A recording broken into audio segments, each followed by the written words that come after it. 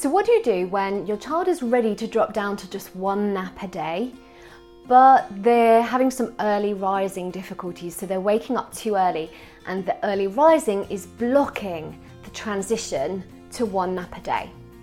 Why might that happen? So imagine your child is developmentally ready. They're at that right kind of age and stage developmentally to be dropping down to one nap. It's where their body is.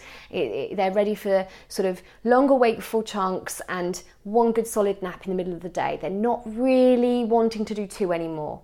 You know that developmentally it is time. Two naps won't fit in. You know that two naps won't fit because if they have one, then they're not tired enough to take another one. No matter how you jiggle it around with timing, and you know that you just can't get two naps from them anymore.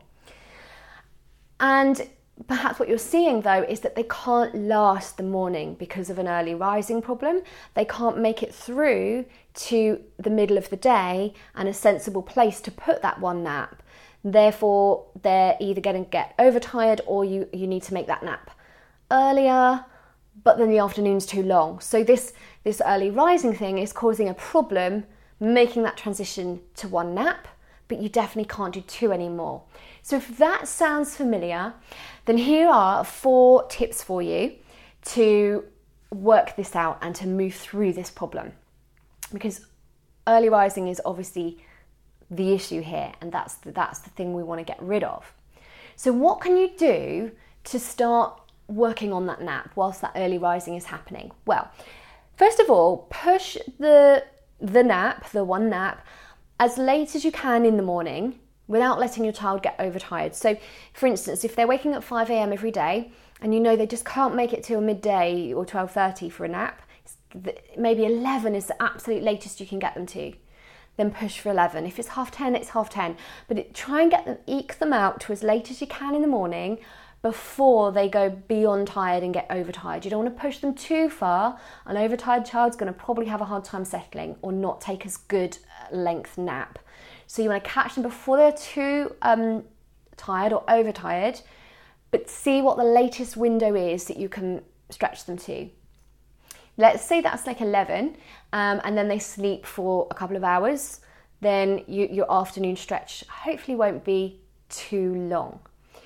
But if it is, it's going to, depending on where bedtime usually is, you might need to do some early nights. And that's an absolute definite second tip for you, is put them to bed early whilst you're doing this. Early nights could be a perfect opportunity to top up.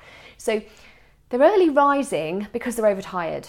They're overtired because they can't take 2 naps in a day anymore, but one isn't working either, and perhaps they're having too long awake in the morning or too long awake in the afternoon, and then by the time they go to bed they're already overtired, and so the overtiredness continues. Put them to bed early. Say you have a 7 p.m. bedtime that you're really happy with, make it 6 or 6:30. Not forever, just temporarily. Let them top up some of that lost sleep.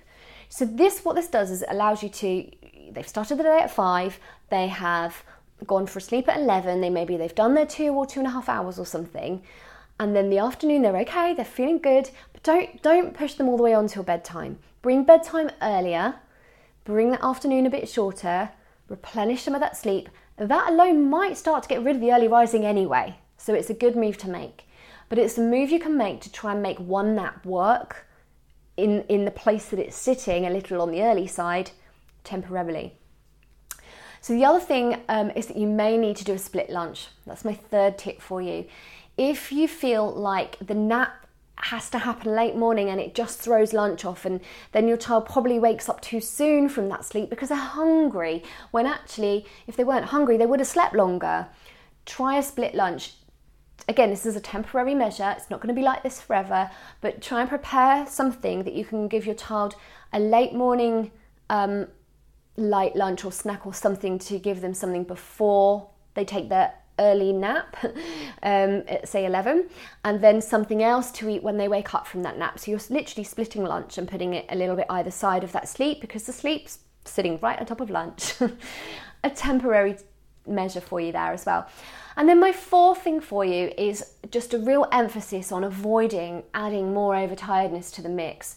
If you're struggling with this nap transition and because your child's early rising, then your child is already overtired, because it's most likely to be because of overtiredness that they are early rising. By doing this, by replenishing some sleep wherever you can, but probably by going to bed earlier, that's going to help fix the early rising anyway and allow for a substantial nap. And that substantial nap is also going to help to overcome the overtiredness. So you see how this brings all the pieces of the puzzle together, and in no time at all your child will go back to sleeping until 6 or later in the morning, and they'll be ready to push that nap back to that nice spot at around midday, 12:30, sleep nicely and be quite happy for their normal bedtime.